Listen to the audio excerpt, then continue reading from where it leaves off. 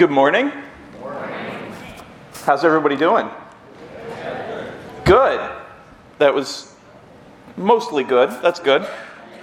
So, I know baseball has started, and everybody here is a big Reds fan, right? I'm not going to make fun of the Reds. My great-grandfather took me to Reds games, so big fan of them. However, the NBA playoffs are about to start. What do you call a group of millionaires sitting around watching the NBA playoffs?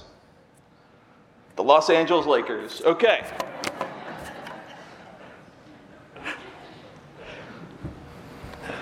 I've been told that I laugh at my own jokes more than anyone else does, and that's fine. So we are wrapping up the Fearless Prayer series today, and this has been an amazing series. And each week that I've been blessed to be up here, I watch the bumper and just try to focus on what we're talking about, on what Fearless Prayer is, on what it means.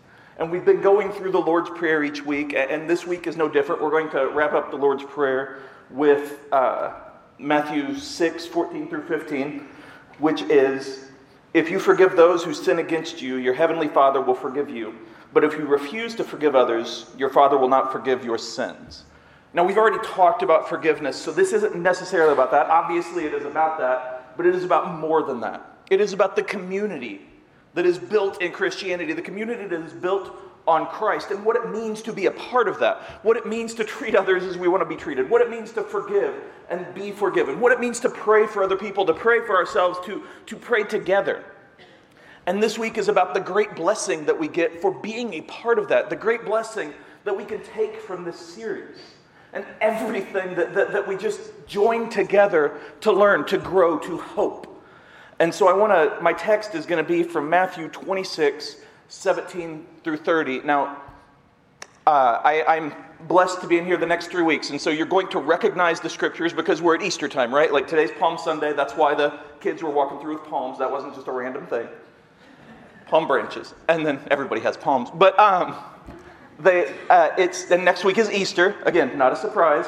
And so what I ask you, and I've asked this before, as I read the scripture, as we talk about the scripture, take out everything you know. Read it as it's happening, because this stuff actually happened. It's not just a story that we share every year. It's not just a tale. It's not a fairy tale. It's nothing like that. This is something actual that happened in the life of Jesus. And so from this scripture, we go to the last seven. "On the first day of the festival of unleavened bread, the disciples came to Jesus and asked, 'Where do you want us to prepare the Passover meal for you?' As you go into the city," he told them, "you will see a certain man. Tell him, 'The teacher says, my time has come, and I will eat the Passover meal with my disciples at your house.' So the disciples did as Jesus told them and prepared the Passover meal there." So I've always loved the connection between the Passover and this moment, the crucifixion.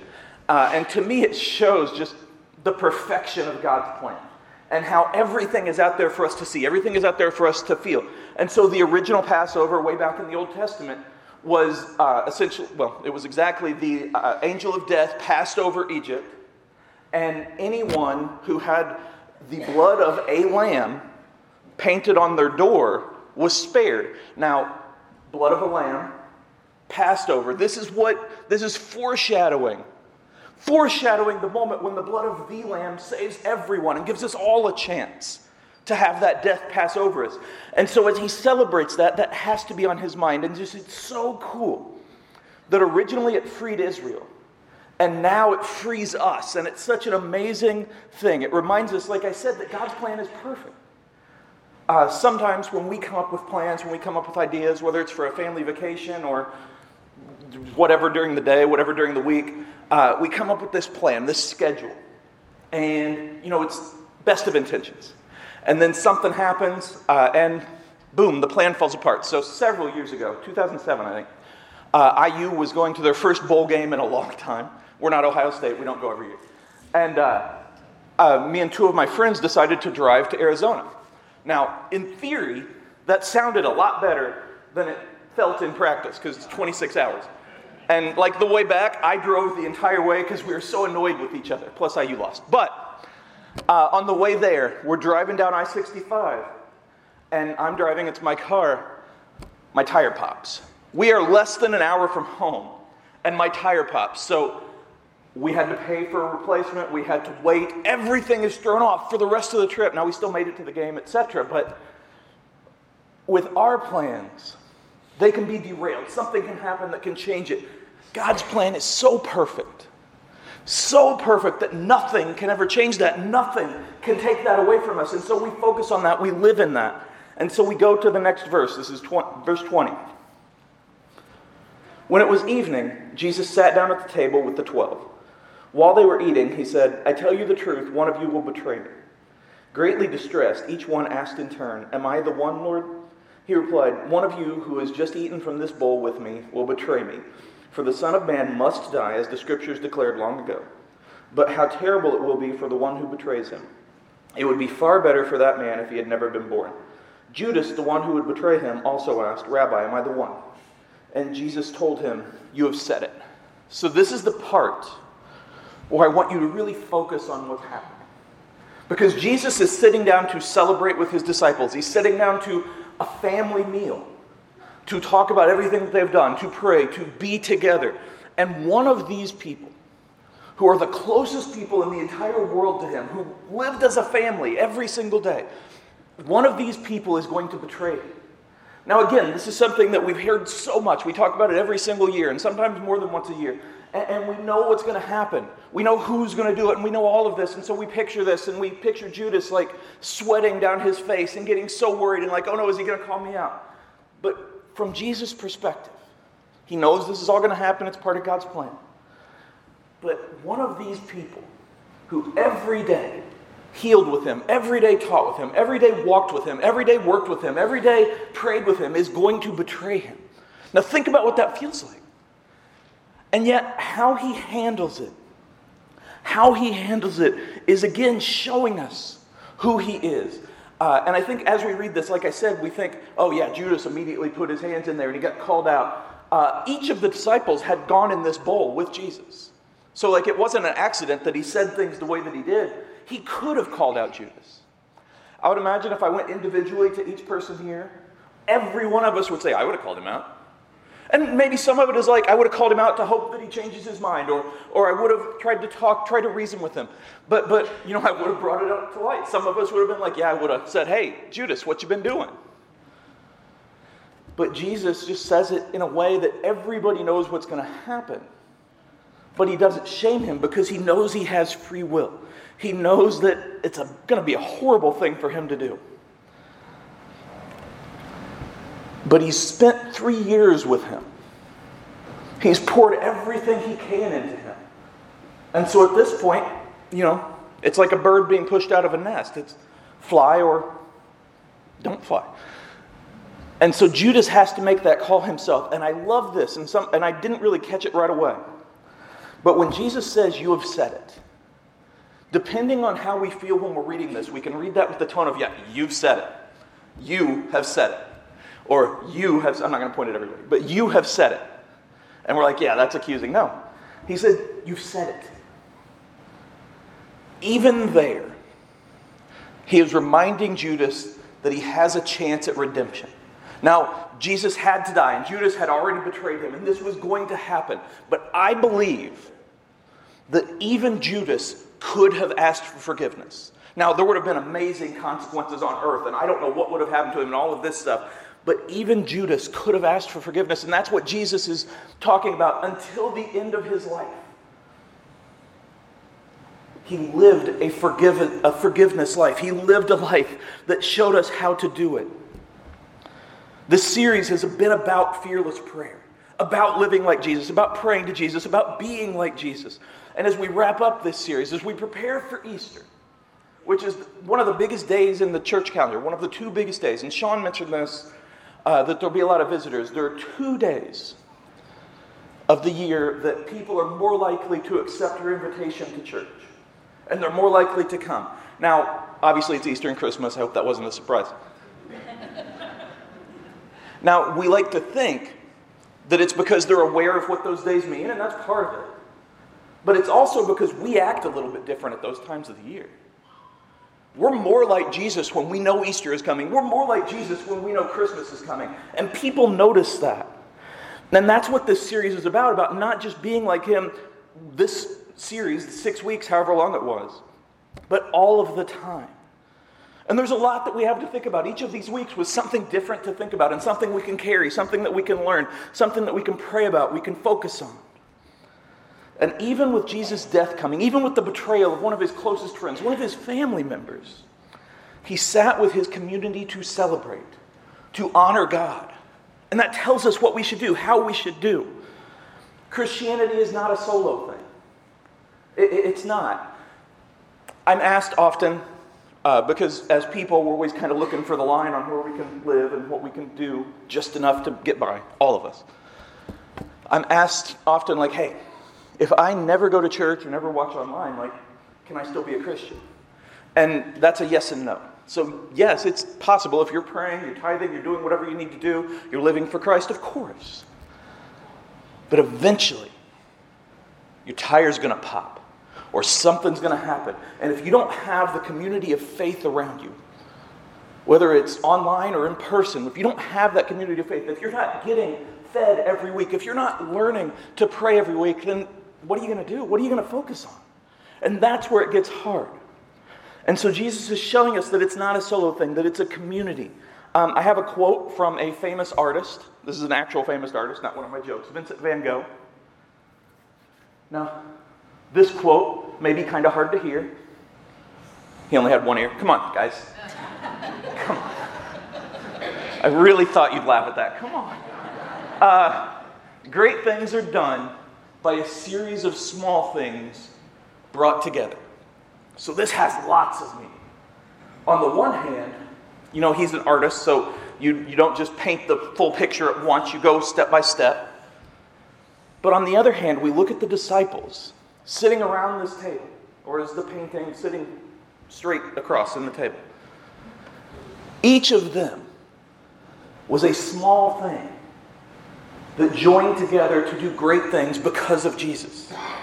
As we look around this room, each of us is a small thing that is made great together in Christ. And we can accomplish great things because we're brought together by a great thing. Now it also means, and this is where it gets personal, and this is where I really want you to hear this. That wasn't a joke that time.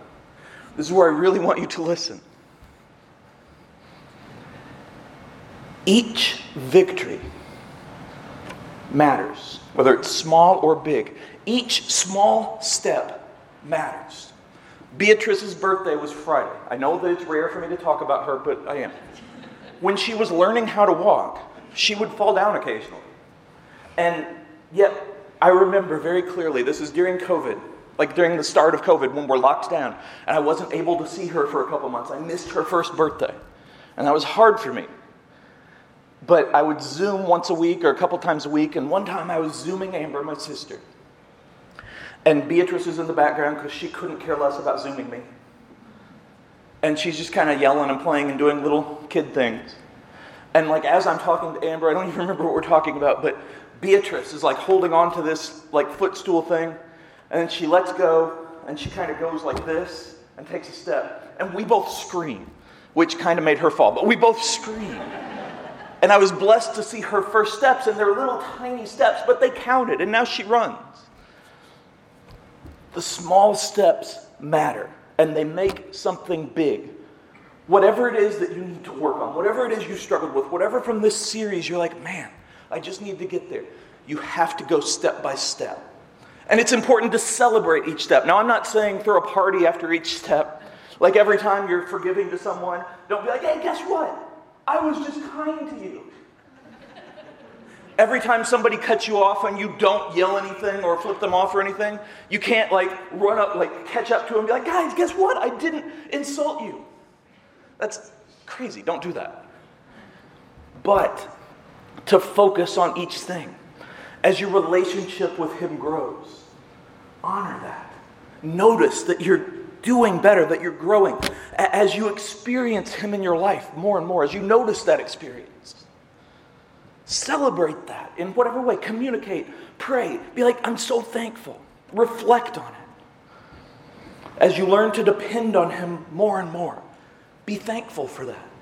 Honor that. As you learn to forgive, to be forgiven, celebrate that. Again, not with a giant party, but just with saying, man, I'm going forward, I'm trying. Somebody around you, pray. As your life grows to reflect His impact, celebrate each step. Notice each step. Take a note of each step. And learn from the bad. Because I would love to tell you that once you start on this journey, once you've taken this series, and you're like, oh, I just really was touched by Fearless Prayer by this week or that week or the overall, whatever. The rest of your life is going to be golden. You're never going to have any problems. Nobody's going to treat you bad. You're not going to ever mess up. But I can't say that. Because we are imperfect. I have another quote. And just like Van Gogh is a great artist, this person is a great artist. Michael Jordan, the greatest basketball player of all time, which is proven every time LeBron says anything. I've missed more than 9,000 shots in my career. I've lost almost 300 games. 26 times I've been trusted to take the game-winning shot and missed. I've failed over and over and over again in my life, and that is why I succeed. When we think about Jordan, regardless of where you stand on him, we focus on the winning shots, we focus on the championships, we focus on all of that. Now, this shows a little bit who he is and how competitive he is and what he thinks about, but he failed a lot. Think about baseball for a second. The greatest hitters of all time are like in the Hall of Fame, like around 330 or so, 350 for an average of really, really good. That means 70% of the time they fail. Jordan noticed that and he felt that, and it's counterintuitive because we're kind of taught to just ignore your failures, move on. Now, we shouldn't dwell on them either. I'm not saying, and this is what I struggle with, like, oh man, I failed and I just got to hold this forever. I do that. In fact, I often assume that failure is coming. So, occasionally, someone will say something kind to me after I preach or something. And I'm like, thank you, and I mean it. But in my head, I'm like, oh man, that means next week's not going to be good. And that's how I think. That's how my mind works. Now, I have to remind myself it's a constant prayer with God, like, hey, help me to do this. And as I sit there, worshiping, I'm praying, like, God, help me to get out of my own way. Help me to do better. Help me to have courage. Help me to have faith. Help me to just have peace. How we look at failure informs who we are. So I always point out to the teens and you guys that you're going to fail. And you can take that and you can look at it one of two ways, really. Number one, you can be like, oh, I'm going to fail, so I can just do whatever I want, and I'll worry about it at the end. I'm going to fail, so I might as well just have fun. Be young, have fun, drink Pepsi. I just might as well do whatever. The problem with that is the more you do whatever, the less you want to get right, the less you want to ask forgiveness, the less you care about the failure, and it becomes who you are. So the other way to look at it, the healthy way, is to say, you know what? I'm going to fail. At some point, I'm going to go out in the world and I'm going to have a bad day and somebody's going to say something and I'm going to just go off on them. But I'm going to learn from that. And I'm going to apologize and I'm going to do better. I'm going to focus on that, not to let it tear me down, but as a small step where I can take it to the next step. We think about people like Billy Graham and C.S. Lewis and whatever other famous Christian that you can think of in your head. Somebody you know, somebody that you've read, somebody that you have never met but you've heard about. And we think, man, I wish I could be them. But every single Christian starts at the same place. And we all take those steps at our own pace. We all go step by step by step. We look through the things like Fearless Prayer Series and we go step by step by step. And what you struggle with, whatever it is, that is what you notice. Just like if you buy a new red car, or you buy me a new red car, then out on the street, pretty much all you notice are other red cars around. And it's like all you see because we focus on what we know. We think about what we know. But those things you struggle with, you think, man, everybody else has this down. And maybe they don't struggle with that same thing, but they struggle with something. So like each week of this series, one was depending on Christ. Somebody has trouble giving up control. And somebody else has trouble being forgiving. And somebody else has trouble praying. And somebody else has trouble with this or that. That's what's so cool about this community. Because everybody struggles with something and we all can lift each other up. We can all help each other. We can all look back at this series and think, let's take those small steps together. I'm not saying that you have to suddenly hang out with everybody all the time. That would be horrible. But I'm saying when you're here, be here. And don't be afraid to tell people that you need prayer. Because everybody here that I'm looking at, and I can actually see you all, which is kind of weird.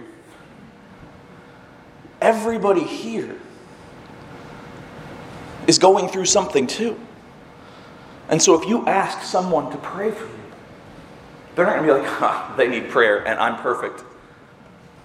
They're going to think, okay, hey, you know what? Would you pray for me too? Because we all need that. That's what this is about. That's what we are doing. That's what Jesus showed us. Each of the disciples at this table failed him in some way.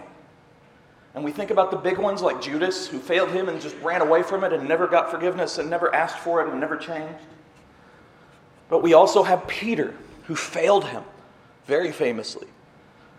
And we go down the line. And we may not know how they failed him, but they all ran. They all messed up at some point. They all failed at some point. But that is how they succeeded, aside from Judas. Because they looked back to him and said, okay, what did Jesus teach us about failing? He didn't fail, but he told us that we're going to, and he loved us still, and he helped us to move past it, to take that next step. And so they joined together, and they recognized they were a part of something greater. And they showed that, and they lived that. And even when Peter became the rock of the church and started the church, even when John was out there just living for Christ, I guarantee you they still struggled at times. Paul talked about a thorn in his flesh. Everyone struggles, but we all can do better, and we all can learn from that. That does not mean that you are a failure. Failing does not mean that you are a failure. It just means that you failed. And you can pick up and succeed. Just like Jordan was cut from his basketball team when he was in high school. Where'd he end up? A lot of people were cut from their basketball teams. And a lot of people gave up and walked away.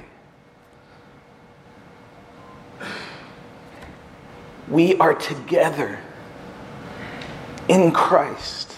And it's such an amazing thing. Going to verse 26, somewhere.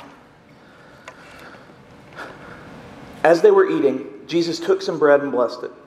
Then he broke it in pieces and gave it to the disciples, saying, "Take this and eat it, for this is my body." And he took the cup of wine and gave thanks to God for it, and gave it to them and said, "Each of you drink from it, for this is my blood, which confirms the covenant between God and his people. It is poured out as a sacrifice to forgive the sins of many. Mark my words, I will not drink wine again until the day I drink it new with you in my Father's kingdom." Then they sang a hymn and went out to the Mount of Olives. So we think of this as the first communion, and it is, but it's also the Passover celebration. This is how the Passover went. Now Jesus made it personal instead of what the person at the head of the table normally said. He talked about the new covenant, about himself. He brought it to a personal level for us. And you've probably heard Eucharist used before for communion. That literally in Greek just means thanks. Thank you. Being thankful. And the new covenant that he talks about here. And I want to remind you that each of the disciples was at the table. The one who betrayed him, the one who denied him, the one who ran from him, etc. And he said, if you turn to me, you can be saved. He didn't say, except for you, or except for you. He said, all of you have this chance because you're not perfect. But in Christ, you can live that perfect life.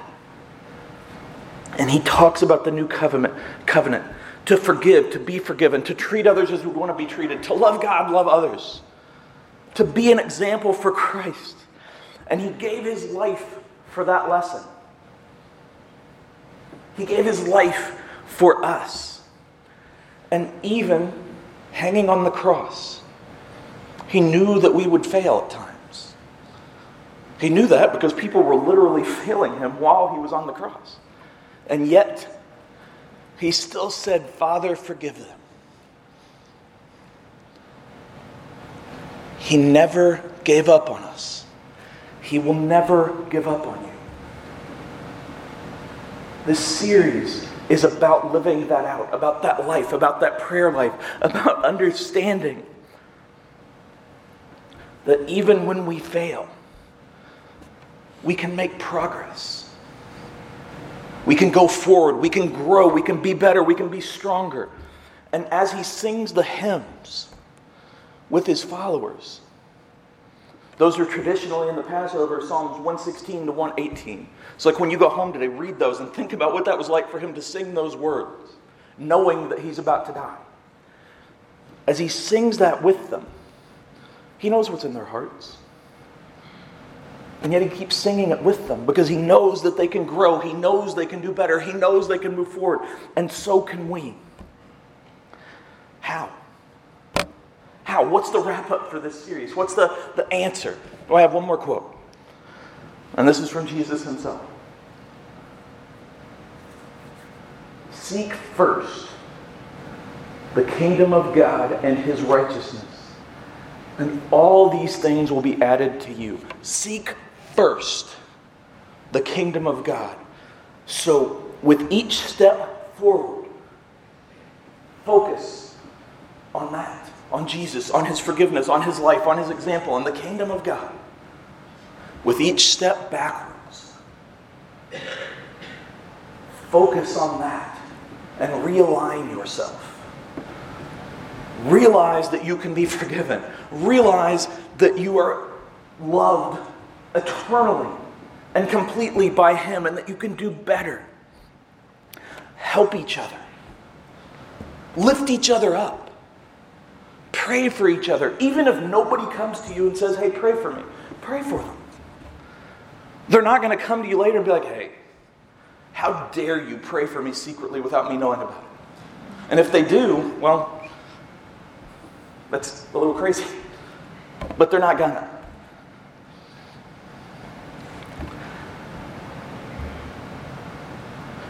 One of the things, and I've said this before, that I struggle with the most is being forgiving of myself.